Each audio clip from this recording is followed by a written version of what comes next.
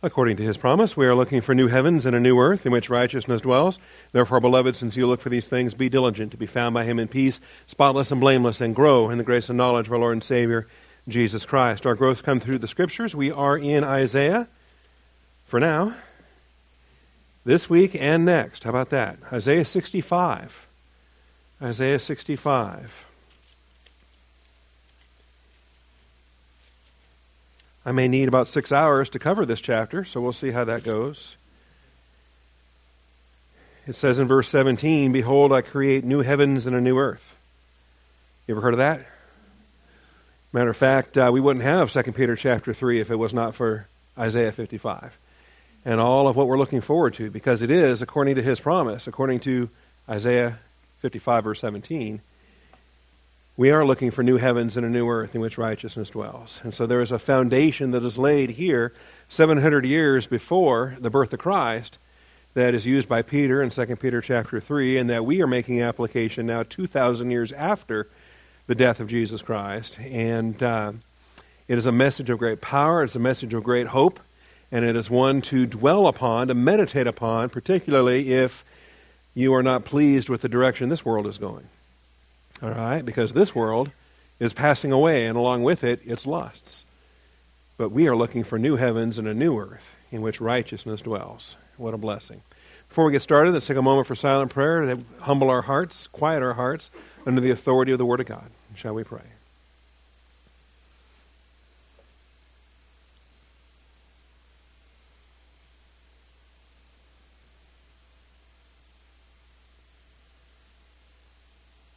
Almighty Father, we do thank you for the truth of your word and the blessing that we have to assemble together.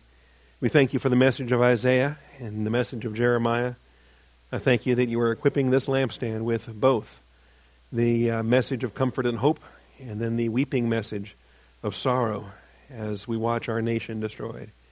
And yet, Father, we know you are faithful. We know that you love us. We know that we are called according to your purpose. And we know that all things work together for good. We pray for this day, for the word as it goes forth, that we would be built up in the faith and strengthened in the inner man. I do thank you, Father, in Jesus Christ's name. Amen. All right, 65 and 66 are a unit. We'll cover chapter 55 this week and chapter 66 next week. Understand that there had been a fourfold prayer on the part of Isaiah prior to this, where he had several confessions to make, several observations to make. Isaiah made those prophetically, but Israel will make those very same observations in the tribulation. The Jewish people must be humbled or Christ isn't coming back. And Israel in the tribulation has to call upon the Messiah they crucified to return a second time and be their Messiah, the Messiah of their deliverance. And so as we worked our way through these recent chapters in chapter 62 and chapter 63, really 63 and 64, the prayer items that Isaiah was making, the answer comes now in chapter 65, and it's going to continue in chapter 66. Yahweh himself now speaking. I permitted myself to be sought by those who did not ask for me. I permitted myself to be found by those who did not seek me. I said, here I am, or here am I, to a nation which did not call on my name. I have spread out my hands all day long to a rebellious people who walk in the way which is not good, following their own thoughts. A people who continually provoke me to my face, offering sacrifices in gardens and burning incense on bricks, who sit among graves and spend the night in secret places, who eat swine's flesh and the broth of unclean meat is in their pots, who say, keep to yourself, do not come near me, for I am holier than thou. These are smoke in my nostrils, a fire that burns all the day. Behold, it is written before me, I will not keep silent, but I will repay. I will even repay into their bosom both their own iniquities and the iniquities of their fathers together, says the Lord. Because they have burned incense on the mountains and scorned me on the hills, therefore I will measure their former work into their bosom. All right, we've got some bosom lessons coming up in this chapter and next week. So stay tuned. But here is what begins the message of wrath. This is not a happy message. They are going to become under discipline as a consequence of their idolatry, as a consequence of their rebellion. Anyone that tries to put the church in the tribulation has to explain to me how the church is going to pay the consequences of Israel's rebellion. All right? This is Israel's discipline for Israel's rebellion and the things that we have described here. The first segment of the Lord's reply is a statement that he will no longer operate as he did in the past. He says, that's done. Here's what I used to do. I did permit myself to be sought by those who did not ask me. When he sent his Son in the first advent, they were not looking for the Christ. There was a handful, there was a remnant, there were a few on positive volition, but most of Israel was looking for a political deliverance. The different groups, the different parties involved, the zealots and whatnot, the Pharisees, they wanted Rome gone. They were all too happy to have Rome gone, but they did not want the kingdom of righteousness that came with it. They were a brood of vipers that had no interest in the repentance message that John the Baptist was preaching or that Jesus was preaching. And so we have a description here of what God did. I permitted myself to be sought by those who did not ask. I permitted myself to be found by those who did not seek. All right? And so when we talk about ask and seek and knock, he was faithful even though Israel was not asking, seeking, or knocking. That was in first advent. That will not be the case in the tribulation. They will have to ask and seek and knock. Understand, Israel in their Pharisaic arrogance. Just read the Gospels. Read the conflict Jesus encountered with those arrogant Pharisees. The attitude that permeated Judaism in his day. Israel in their Pharisaic arrogance never asked, they never sought, they never knocked. All right? When Jesus gives that message about asking ye shall receive, seeking ye shall find, knock and it shall be opened unto you, who was he speaking to? Wasn't the church. All right, Matthew 7 is the Sermon on the Mount towards Israel. Specifically, it is the constitution of the millennial kingdom. He was urging Israel to do something that they've not been doing up till now.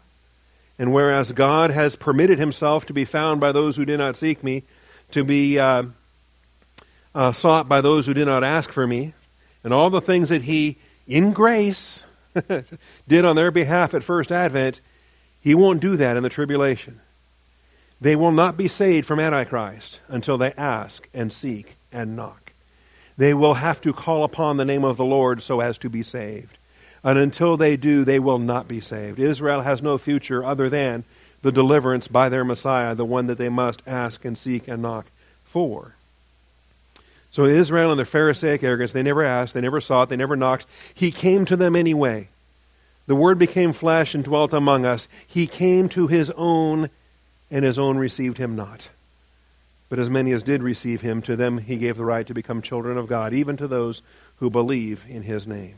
So the graciousness of God when he came in first advent, when he came as a humble, when he came emptying himself of his glory, he was born of a manger, and he died on the cross for our sins. All of that was grace, grace, grace, grace, grace. And he said, it'll be different at second advent. You will have to ask. You will have to seek. You will have to knock. You will have to call upon the Lord whom you pierced.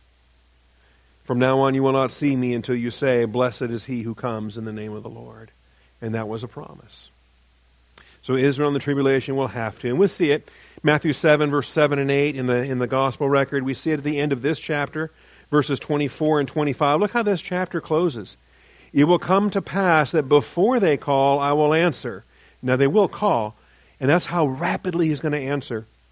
Before they call, I will answer. While they are still speaking, I will hear. All it takes is that first word of confession. We teach the doctrine of confession. We teach about the necessity to agree with the Lord and to confess and to be restored to fellowship.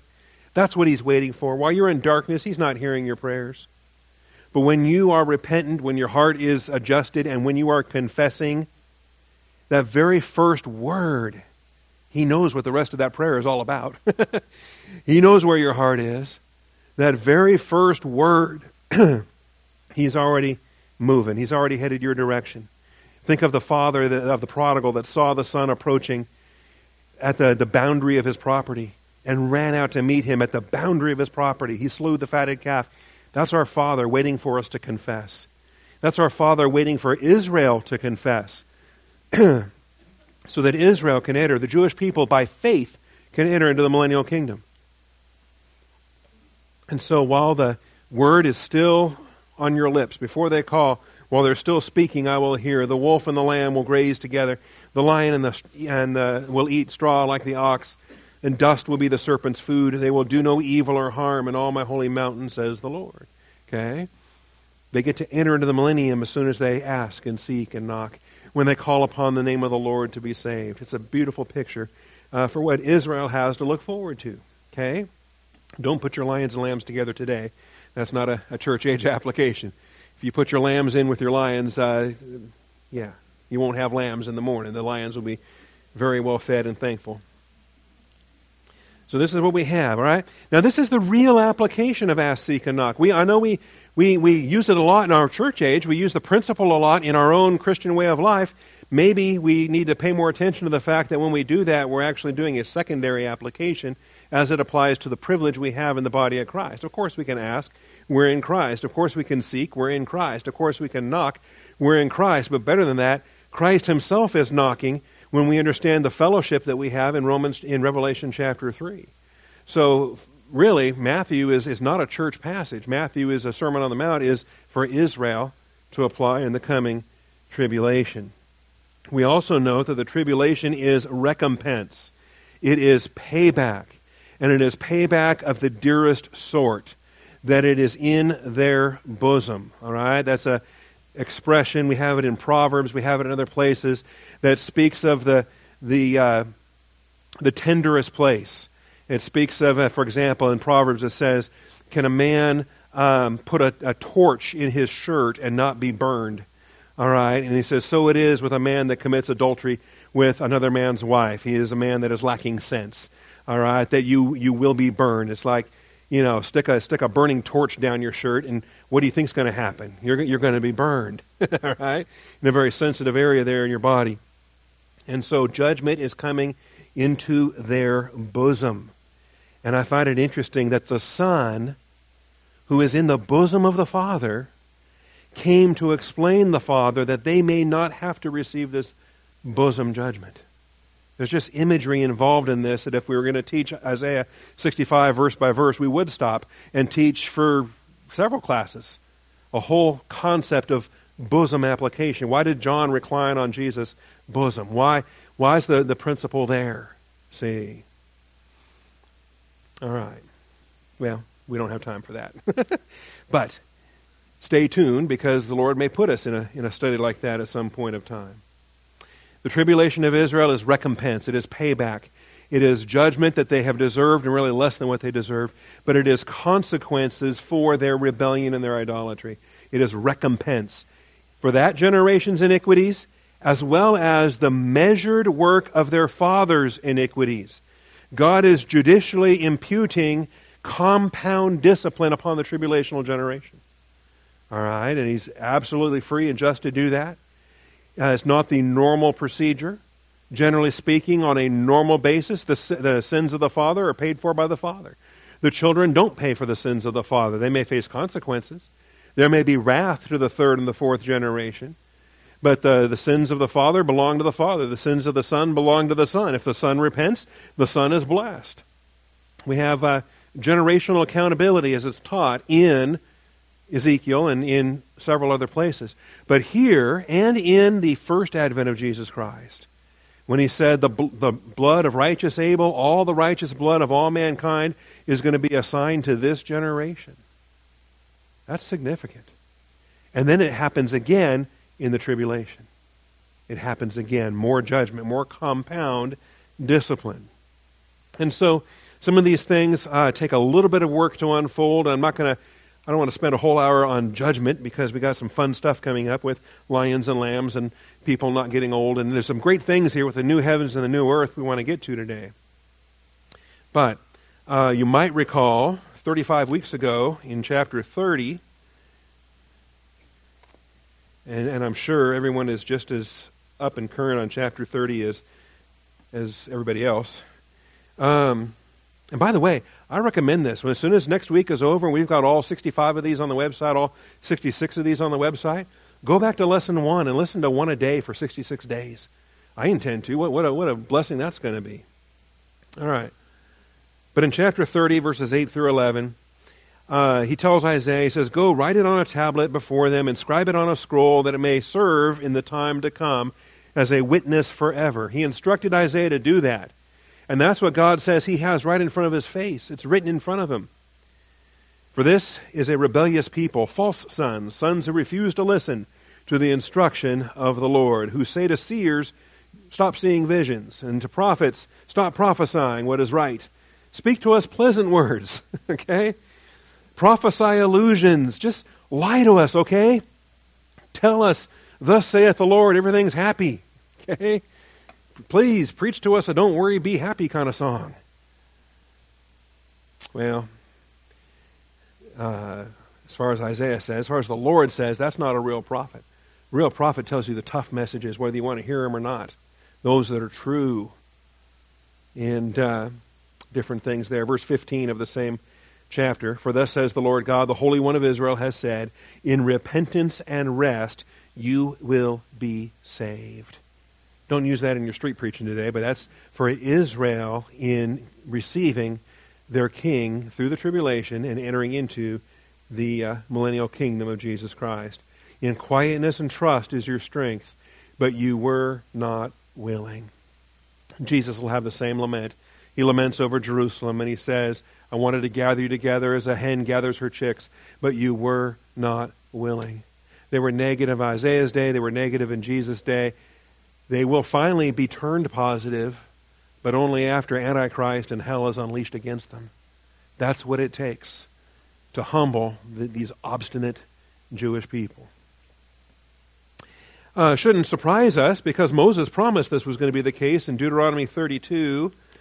Before Moses died, he had several prophecies, and one of which was their rebellion, one of which was their dispersion, and the coming tribulation. Deuteronomy 32, and this is a longer section too, I won't read the whole thing, but in verses 34 through 43, "Is not laid up in store with me, sealed up in my treasuries? Vengeance is mine, and retribution." This is God's business. You and I can't take vengeance for ourselves. We're not equipped to do that. We might try, and I know we want to on occasion, but we are not equipped to inflict any kind of vengeance. We ourselves are saved by the grace of God. Who are we? We don't have the absolute standard of righteousness to judge others. We stand before our judge same as they do. But God is the judge, and this is stored up in his treasuries. "Vengeance is mine, and retribution. In due time their foot will slip, for the day of their calamity is near, and the impending things are hastening upon them. And yet they will call upon him, and they will be saved." Believe it or not, they will be saved. But it's going to take tribulation. So when you go through all the way down through verse 43, you'll notice this. There is a flashing sword in verse 41. Why does he keep it sharp? He keeps it sharp because that's the business end of a sword, and he's getting ready to use it. "My hand takes hold on justice. I will render vengeance on my adversaries. I will repay those who hate me." See, he gives recompense to the house of the Lord to start with, and then it's recompense to the enemies of the house of the Lord. After he deals with the Jews, he's going to deal with the Gentiles who have been afflicting the Jews. "And so I will make my arrows drunk with blood. My sword will devour flesh with the blood of the slain, the captives, from the long-haired leaders of the enemy. Rejoice, O nations, with his people, for he will avenge the blood of his servants and will render vengeance on his adversaries and will atone for his land and his people." If you ever want to do those studies, I recommend them, because the avenger is also the redeemer, the kinsman redeemer. And the same one that's qualified to do the avenging is the only one that was qualified to do the redeeming. All right, and hallelujah for him. Well, the Lord picked up on this. So Isaiah is not all by himself. Isaiah is just preaching in the tradition of Moses, and so is Jesus, preaching in the tradition of Moses and Isaiah. And Jesus stands and gives his Olivet Discourse as an Old Testament prophet, giving Israel the gloomy message of what to look forward to, in complete agreement with Isaiah, in complete agreement with Moses. And in Matthew 23, verses 29 through 39, you'll notice there's a whole lot of woe. Woe to you, scribes and Pharisees, hypocrites! For you build the tombs of the prophets and adorn the monuments of the righteous. You hoity-toity religious do-gooders, and you're worse than all the rest of them. And you think it counts because you've got this marvelous little tomb of Isaiah over here. Well, who's the one that killed Isaiah? Who's the folks that cut Isaiah in half or sawn him in two? It was you guys, a bunch of religious do-gooders. And yet you say, if we had been living in the days of our fathers, we would not have been partners with them in the shedding of innocent blood. Oh, yes, you would have. I know for a fact you would have, because you're about to do something even worse. They crucified prophets, or they killed prophets. You're going to crucify the Christ. You're far worse than all those guys. So you testify against yourselves that you are sons of those who murdered the prophets. Fill up then the measure of the guilt of your fathers. This is what we're getting into. And I know I'm doing it very quickly this morning, but this is compound discipline. Taking wrath and compounding it like the compound interest of a bank or a loan shark or something, all right? Because the fathers have already been judged, but they're getting judged again through the compound judgment upon this generation. You serpents, you brood of vipers, how will you escape the sentence of hell? And they boasted about it too. They said, give us Barabbas, crucify this fellow. They said, his blood be upon us and upon our children. They were mocking and taunting. You ever give the gospel to a guy that said, I want to go to hell. I don't like God anyway. Well, I tell you, sometimes it's frightening to just see the boldness of their satanic hatred. You're like, all right, sorry, I'm just giving you eternal life, that's all. Fill up then, you brood of vipers. Behold, I am sending you prophets and wise men and scribes. Some of them you will kill and crucify. Some of them you will scourge in your synagogues and persecute from city to city. Now he's talking about the tribulational judgment here. So that upon you may fall the guilt of all the righteous blood ever shed on this earth, starting with the blood of righteous Abel to the blood of Zechariah. So from A to Z, Abel to Zechariah, right? From Genesis to 2 Chronicles. From Alpha to Omega. Truly I say to you, all these things will come upon this generation. And he laments, oh, Jerusalem, Jerusalem, who kills the prophets and stones those who are sent to her. How often I wanted to gather your children together the way a hen gathers her chicks under her wings, and you were unwilling. They were negative in Moses' day. They were negative in Isaiah's day. They were negative in Jesus' day. How many times could they have received this kingdom? Behold, your house is being left to you desolate. See, this isn't human volition thwarting the sovereignty of God. This is the sovereignty of God that so flexibly and graciously identifies with negative volition and wins anyway. What a grace plan that brings about the church in between the first advent and the second advent. Great thing that God knows what he's doing, right? For I say to you, from now on you will not see me until you say, blessed is he who comes in the name of the Lord. Okay? Until you ask, seek, and knock, until you fulfill what the prophet said. He's not coming back at second advent until Israel is on positive volition to the truth of the Word of God. And they surrender, they call out to the Christ whom they crucified to come and to save them. What a day that's going to be. All right? Now, let's look at verses 8 through 16. Thus says the Lord, as the new wine is found in the cluster, and one says, do not destroy it, for there is benefit in it. So I will act on behalf of my servants in order to not destroy all of them. You're looking at a cluster of grapes, and almost everything in that cluster looks nasty. Man. And you might be tempted to just chuck the entire thing. You're looking at a cluster, it doesn't say how big the cluster is, but it's if I know Israel, it's a pretty big cluster, all right? And you're looking at this thing saying, this is useless. Worthless. Then somebody else says, you know what? There's a good grape in there. There's a couple good grapes in there. There's a remnant of whatever. 10 righteous could have saved Sodom. All right? God confessed to that. And so, do not destroy it, for there is benefit in it. So I will act on behalf of my servants in order not to destroy all of them. See, God knows who is His. Not all Israel is Israel. And the Lord's wrath will make this clear as He preserves a remnant from the cluster. He preserves a remnant from the cluster. I'm not going to turn there because we had a Romans series not that long ago, but in Romans 9 that principle was presented. Not all Israel is Israel. All Israel will be saved, but not all Israel is Israel. Okay? True regenerate Israel that wrestles with God and with man, in other words, as Jacob is renamed Israel, that's Israel. Regenerate Israel wrestles with God and with man. Unregenerate Israel just wrestles with man. And unregenerate Israel is not getting into the millennial kingdom. This is the bad cluster that's going to be burned. But the good grapes, if He can get Lot out of Sodom, can He rescue? He can get Noah out of the flood. Is God able to rescue? Of course God's able to rescue. But He can grab 8 good grapes out of a monster cluster of worthless cluster that we see here. And He can make new wine with it. So I will bring forth offspring from Jacob and an heir of my mountains from Judah.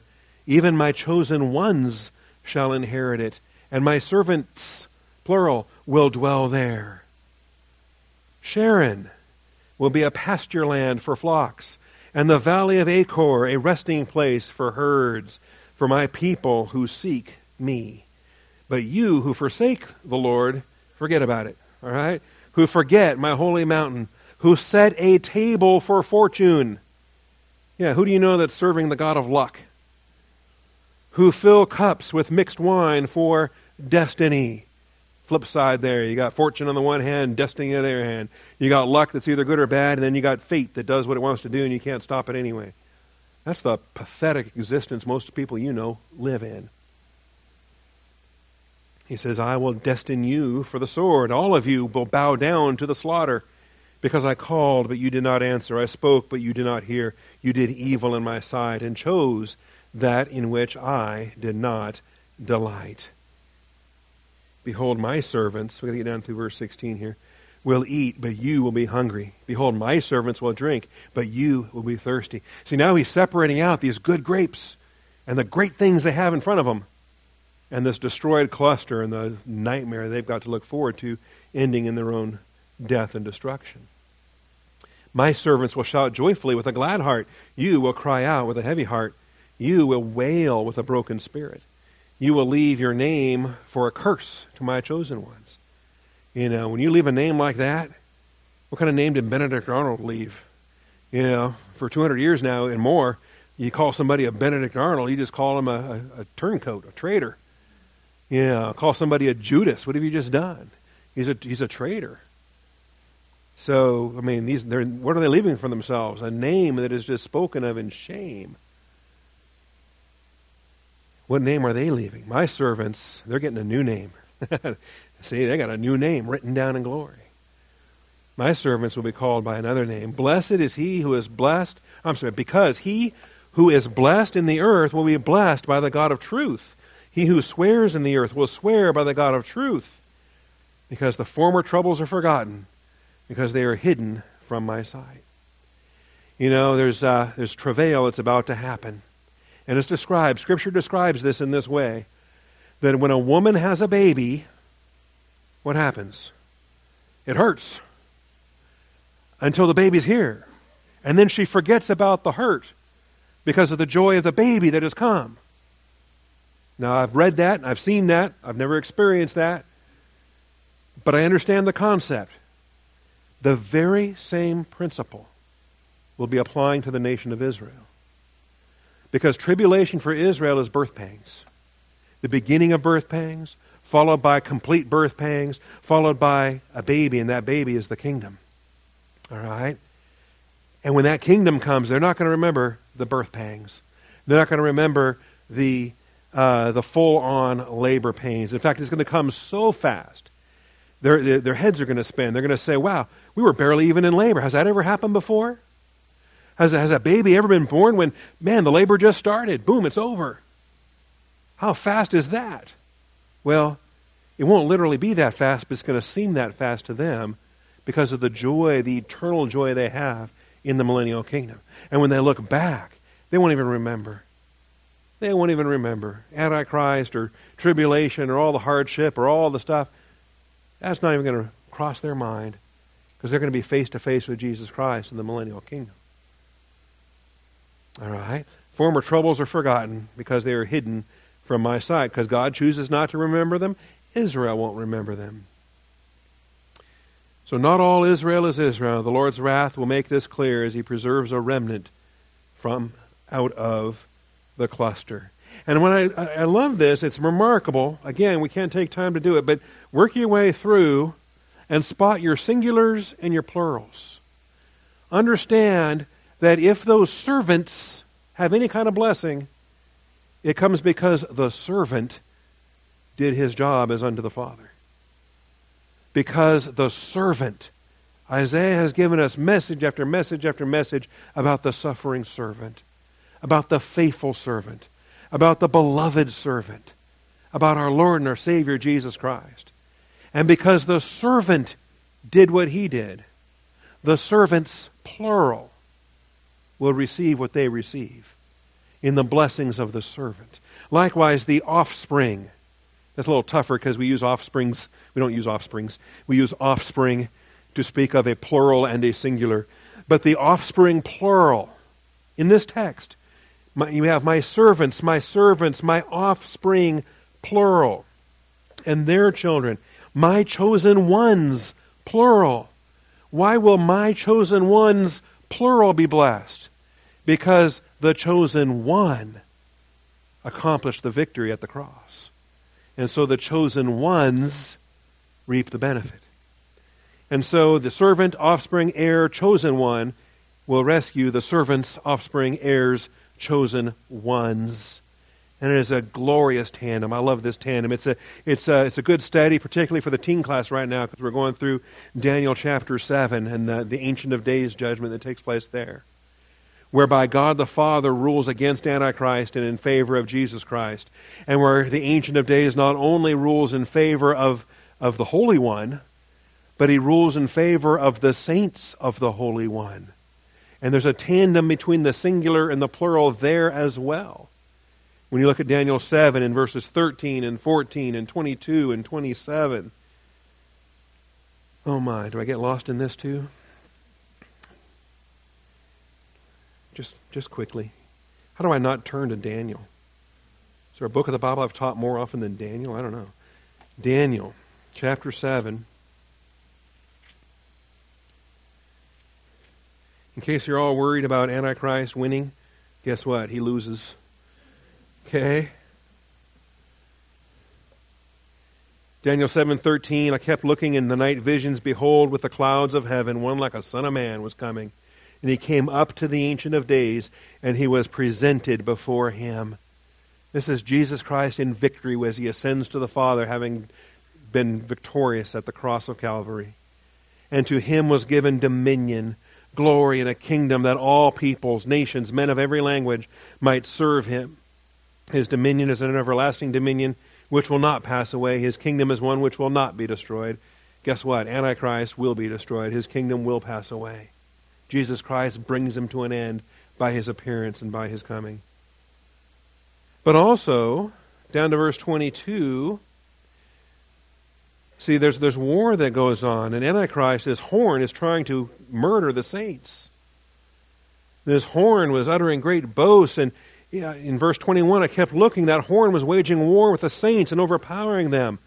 Antichrist is executing believers left and right in the tribulation. Until the Ancient of Days came and judgment was passed in favor of the saints of the highest one. And the time arrived when the saints took possession of the kingdom. Well, wait a minute, who gets the kingdom? Is it the Son of Man that gets the kingdom? Or is it the saints that take the kingdom? See, it's both. It's a tandem. The only reason the saints can take the kingdom is because the Holy One, is because Jesus Christ, the Son of Man, was faithful. And so it's a tandem between the servant and the servants, the offspring singular and the offspring plural, the heir and the heirs, the chosen one and the chosen ones. It's a beautiful concept. Down to verse 27. The sovereignty, the dominion, the greatness of all the kingdoms under the whole heaven will be given to the people of the saints of the highest one.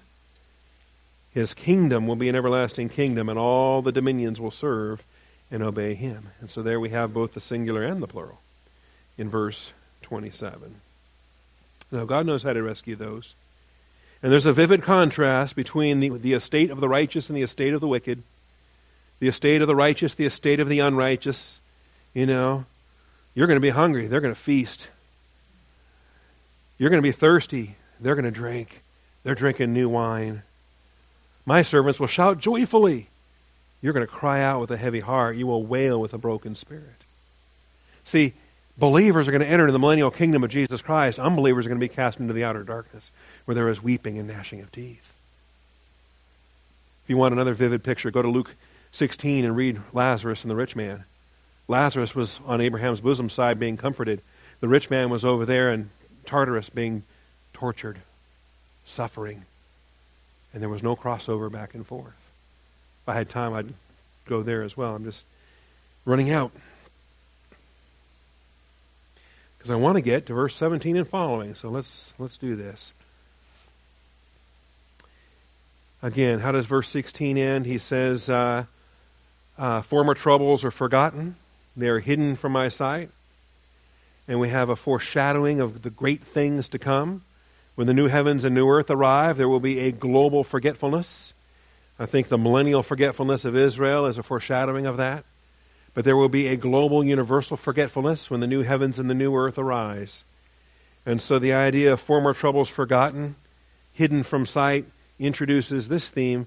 Behold, I create new heavens and a new earth. And the former things will not be remembered or come to mind. But be glad and rejoice forever in what I create. For behold, I create Jerusalem for rejoicing, and her people for gladness. I will also rejoice in Jerusalem and be glad in my people, and there will no longer be heard in her the voice of weeping and the sound of crying. No longer will there be in it an infant who lives but a few days, or an old man who does not live out his days. For the youth will die at the age of 100, and the one who does not reach the age of 100 will be thought accursed. All right, now we've got to take some time and work our way through this because there's actually a shift here. We have the new heavens and the new earth introduced, but it's actually the millennium that's being described. And there's a reason for that. It's because it's the children of Jerusalem, it's the millennial children that have to be prepared for those new heavens and new earth. All right?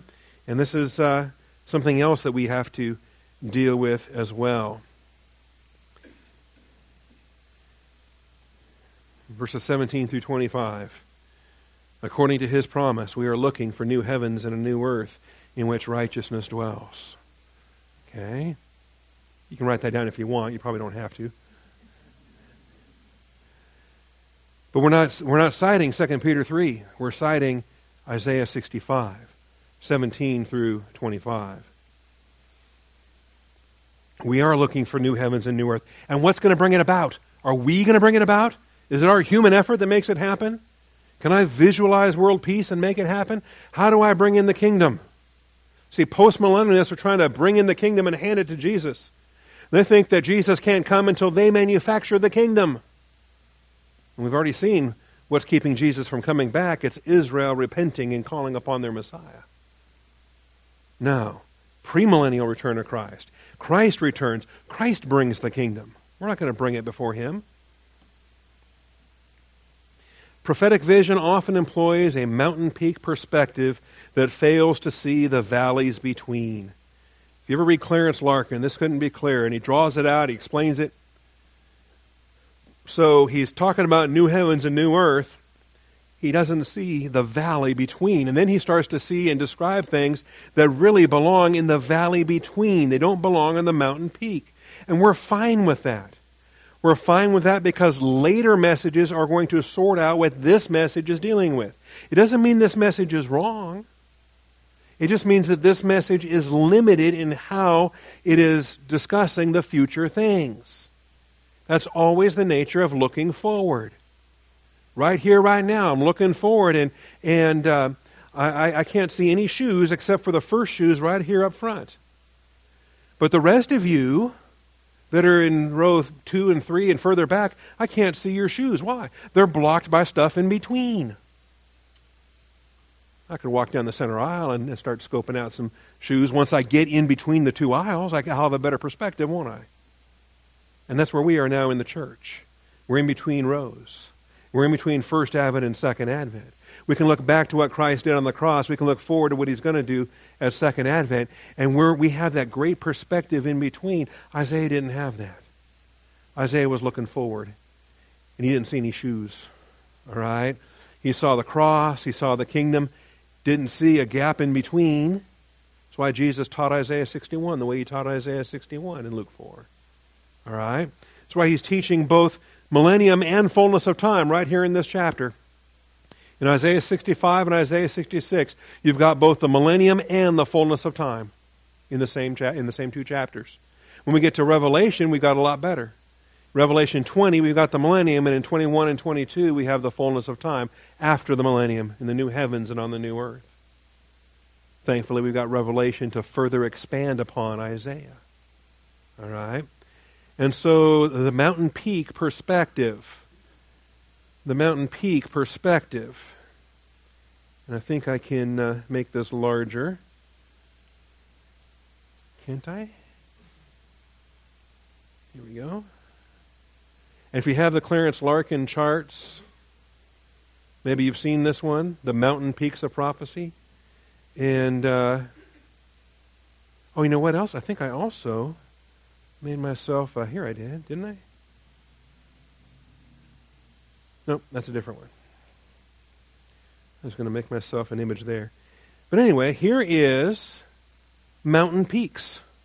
And you notice as the prophets were looking across, and they saw Calvary, they saw the cross, but they didn't see the church in between. They saw First Advent, they saw Second Advent.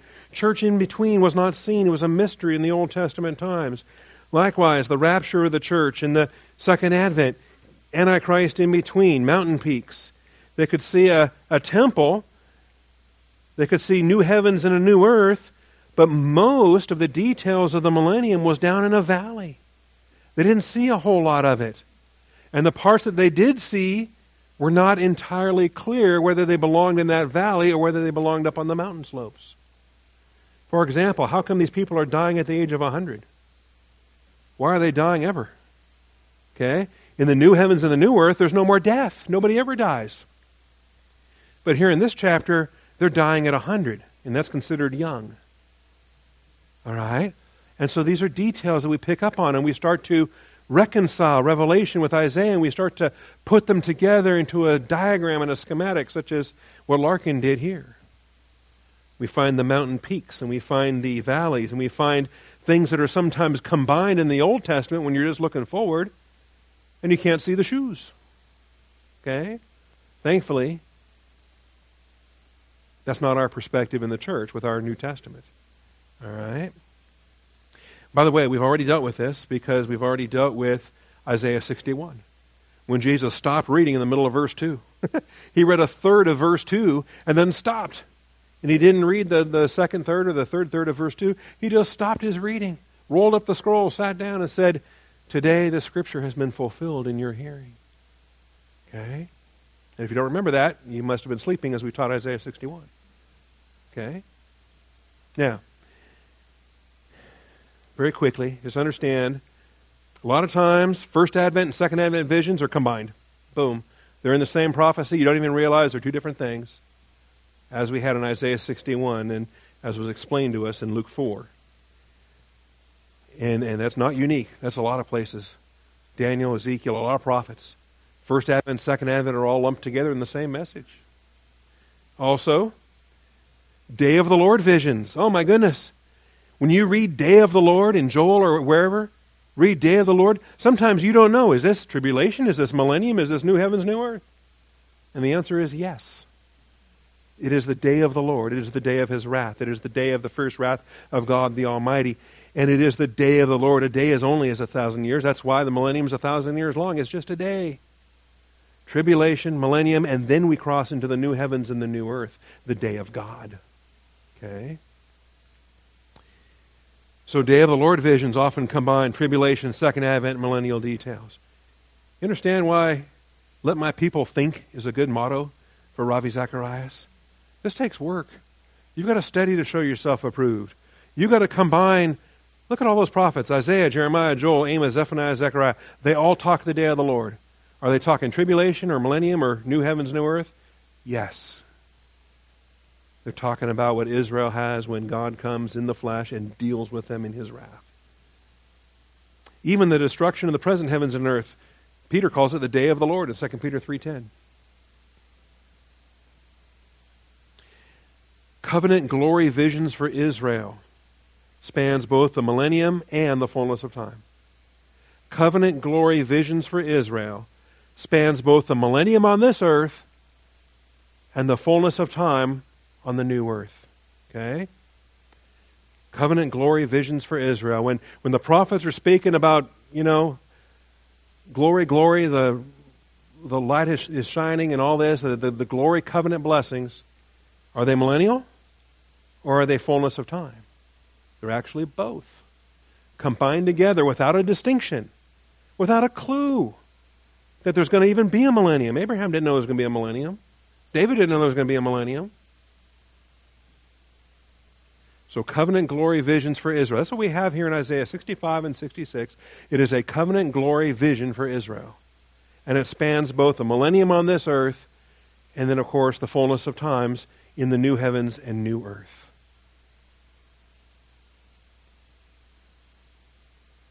All right?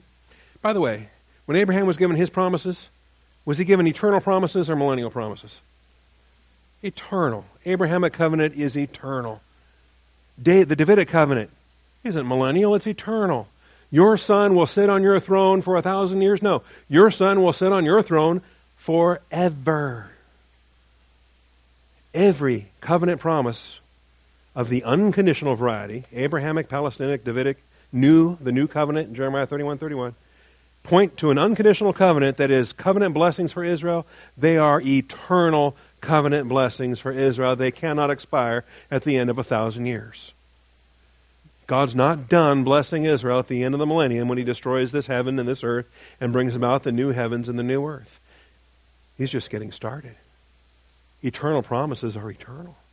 They're going to last for 1,000 generations and eternally beyond in the new heavens and the new earth. And so when we're looking at this in Isaiah 65, verses 17 through 25, here's a scripture reference you've never seen before. Join me if you would, in Revelation 20, and I want to look at verse 6.5. Revelation 20. All right, join me, Revelation chapter 20. Let's look at verse 6.5. All right? You say, my pastor has lost his mind. He was always kind of silly anyway, but this is kind of over the line. What is verse 6.5? Well, it's that little white space in between verse 6 and verse 7. Right? I assume your letters there are black and the white space is white. Okay? Most pages get printed like that. So in between verse 6 and verse 7, okay, you might even have a little pericope heading in there. Satan freed, doomed. All right, whatever. If you have a pericope heading in there, that's fine, cross it off. But in between verse 6 and verse 7 is the millennial kingdom of Jesus Christ. And I love doing this. I do this in Kiev all the time. I do this with the students, and they love this. This is great. In verse 2, you got 1,000 years. The term 1,000 years doesn't show up in the Old Testament. The promise to Abraham, the promise to David, the promise to the new covenant. Never is any promise in the Old Testament for 1,000 years. It doesn't show up anywhere. But it shows up here 6 times. 7 times. All right? 6 times. So look with me. Because Satan is going to be bound for 1,000 years. That sounds fun. And then he's thrown in the abyss and it's sealed. So He won't deceive the nations any longer until the 1,000 years are completed. Do you see 1,000 years in verse 2? 1,000 years in verse 3? Put your finger there. Are you with me here? And then verse 4, they come to life and they reign with Christ for 1,000 years. There's 1,000 years in verse 4. Wow. That's the third time it got mentioned. This must be a big deal. And then the rest of the dead, verse 5, they don't come to life until the 1,000 years were completed. Okay, it's mentioned again. It's the fourth time it's mentioned. This has got to be a great big deal. In verse 6, they will come to life and they will reign with God in Christ. They will reign with Him for 1,000 years in verse 6. Wow. It was mentioned in verse 2, in verse 3, in verse 4, in verse 5, in verse 6. I can't wait. This has got to be a big deal. And then in verse 7, the 1,000 years are over.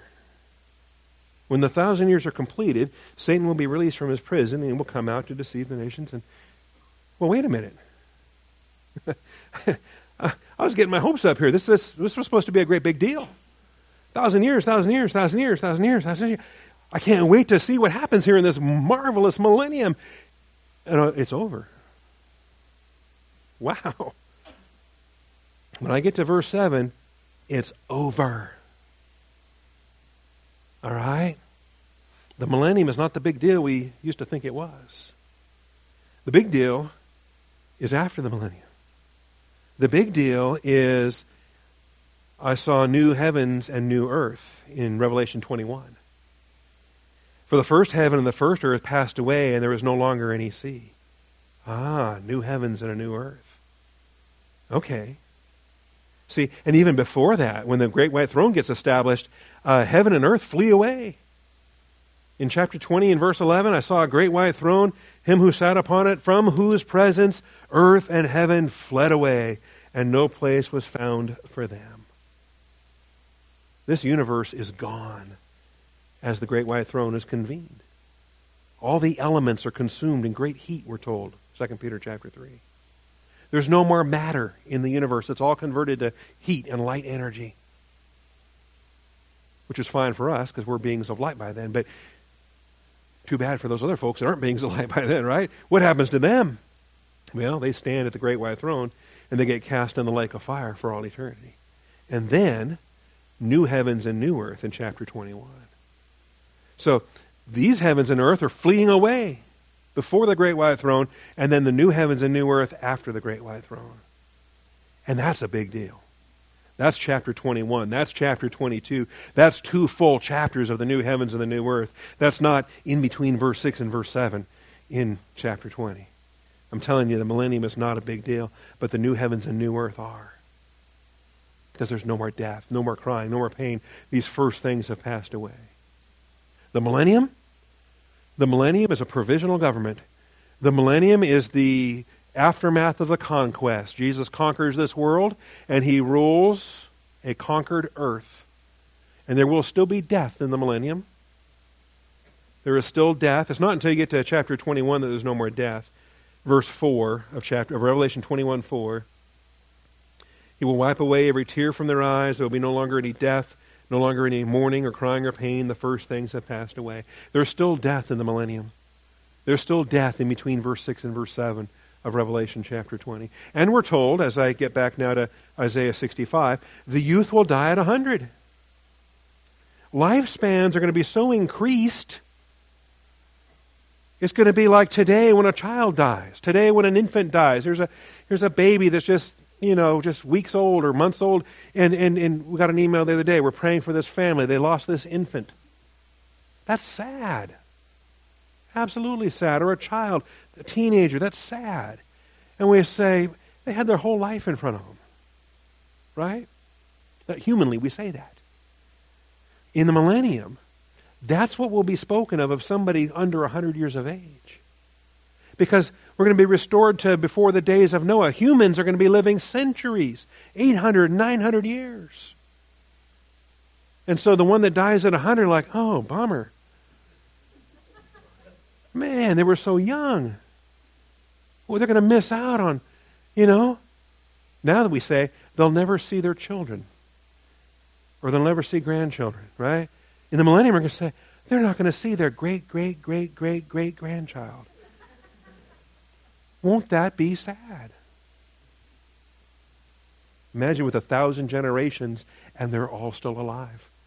Generation 1 is still with us when generation 1,000 is birthed on the new earth. All right. And so other changes take place. There's animal peace that takes place. There's amazing environmental adjustments that take place. So as I return back now, we think about the youth that will die at 100. They will plant houses and inhabit them. They will also plant vineyards and eat their fruit. They are going to operate during the 1,000 years, kind of like they did in the Babylonian captivity. They're going to be planting vineyards. They're going to be building houses. They're going to be living for the Lord, but they're still going to know that in 1,000 years it's all gone. The heavens and the earth are completely consumed. But they will still build houses and plant vineyards in the meantime, because it's a time to rejoice and celebrate with the Lord. They will not build and another inhabit, nor they will not plant and another eat. For as the lifetime of a tree, so will be the days of my people. My chosen ones will wear out the work of their hands. You're going to outlive anything you can manufacture. They will not labor in vain or bear children for calamity. So infant mortality is a thing of the past. They are the offspring of those blessed by the Lord. Now, pay attention to the expression offspring there, because that becomes a big deal. We're talking about the offspring of those that survived the tribulation. Those that are born in the millennium. And understand that many of them don't get saved. Okay? A lot of them are going to rebel. But those who do get saved, those who become the offspring of the blessed ones, and those who live to the end of the 1,000 years, they get to become generation 1 on the new earth. All right? They get to become the procreators for the 1,000 generations of those who love Jesus Christ in the new heavens and on the new earth. So, the offspring of those blessed by the Lord, and their descendants with them. It's similar to how we study the Exodus generation, the wilderness generation, the conquest generation. How long did it take to rebel in the wilderness? All right? Didn't take long at all. So when he brings them through tribulation and he puts them into the kingdom and they start having their first babies, how long does it take for the first unbelievers to reject the gospel, even though their Savior is seated on the throne in Jerusalem? It won't take long. Does that boggle your mind? I mean, I give the gospel, I get it rejected, people reject the gospel. With Jesus seated at the Father's right hand, imagine he's seated on this earth. He's in office, he's ruling from Jerusalem, the Savior who died on the cross to purchase your eternal life, and you reject the gospel of our salvation. There will be many unbelievers at the end of the 1,000-year reign. The number is as the sand of the seashore that follow after Satan in the Gog-Magog revolt. But those that are saved, the children of the blessed ones, the offspring of those blessed by the Lord, they become generation 1, and their descendants with them, the population of the new heavens and the new earth, for 1,000 generations of those who love Jesus Christ. Have we ever had 1,000 generations on this planet? No. There's 60 from Adam to Jesus, so that gives you a clue. Okay? Maybe a third since then. Maybe 30 since then. Anyway. I know I'm in the 7th generation from Adam Bollinger that came from Germany to America. And that was in 1751. So, do the math. We've not had 1,000 generations on this planet, but we will on the next planet, on the new heavens and new earth, 1,000 generations of those who love Jesus Christ. So, tying this together then, lifespans of the millennial reign will be restored to pre-flood conditions, back to living centuries again. Melchizedek holds the record at holds the record at 969 years. Okay? Methuselah, you knew that, right? Not Melchizedek. Methuselah. And I don't think that's an accident. There has never been a millennial human on the planet. And I don't think anyone that was alive in the tribulation will still be alive at the end of the millennium. Lifespans decreased on a curve. Are you familiar with that? They decreased on a curve from 900 years to 600 years to 400 years to 200 years. Abraham lived 175, and it finally got down to level with Moses at about 70 years, okay, although Moses himself lived 120. But by that generation, they were living 70 years. It decreased on a curve after the flood. I believe it will increase likewise on a curve at the beginning of the millennium, after the tribulation. Which means that the youth will die at 100. That may be applicable for generation 2 or 3, or maybe by the fourth generation, we'll have the first crop of humans that will have a lifespan to live to the end, to reach the great white throne, physically alive. Okay? If it increases on a curve like it decreased on a curve. Can't prove it, but it makes sense to me. Lifespans will be restored to pre-flood conditions. Also amount of time, but Psalm 92, verses 12 through 14. But understand, death itself is not done away until the new heavens and the new earth. There's still death in the millennium. Jesus Christ himself executes unbelievers every morning. He wakes up every morning, and if there is an unbeliever that's in Jerusalem in the morning, Jesus Christ executes them. So if an unbeliever ever visits Jerusalem, they better get saved that day, or they better leave before the sun goes down. Because Jesus Christ executes rebellion every single morning in Jerusalem. There's death in the millennium. He rules with a rod of iron. It is not a pleasant reign. It is a occupying army that has established martial law for the day of the Lord. Animal instincts restored to pre-flood conditions. Yeah, read Genesis 9 and find out why carnivores are carnivores. Okay, find out why we eat meat now as well as vegetables. Find out that before the flood, animals and lambs were great together, and they will be again in the millennium. Okay, so it wasn't a problem putting lions and sheep on the ark.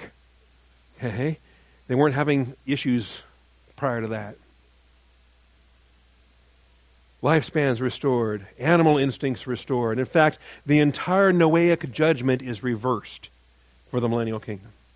Likewise, the entire Adamic judgment is abolished for the new heavens and the new earth. There's no longer any curse. There's no longer any sin. There's no longer any death. So when I put my Larkin chart up here, which one do I want to use? Let's use this one.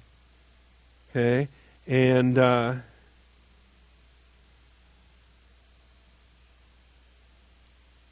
is the millennium the big deal? Or is it the new heavens and the new earth that are the big deal? It's the new heavens and new earth. That's where righteousness dwells. That's where there's no more death. But understand, when we cross over into the millennium, the judgment of Noah is reversed. Lifespans are restored. Animal hostility is ended. Okay? The judgment of Noah is reversed. But when we cross into here, the curse of Adam is undone. There's no more curse. There's no more death. We're all sinless. All right? As Adam and Eve were. I'm not talking just sinners saved by grace and still, sinners with a no good thing inside of you. I'm talking, that's gone. Redeemed, sinless. For you and I, we're glorified and eternal. But for these generations that cross into here, they are restored to the Adamic sinlessness, and they procreate the 1,000 generations in the new earth. So think about how, backing up here to Adam and Eve, right? There was Adamic judgment there. And then in the flood, there was Noahic judgment there. See the order on that? Adamic judgment followed by Noahic judgment. Then it gets reversed as Noahic judgment is lifted, and then as Adamic judgment is lifted. It's reversed in stages to mirror the stages it was applied. All right?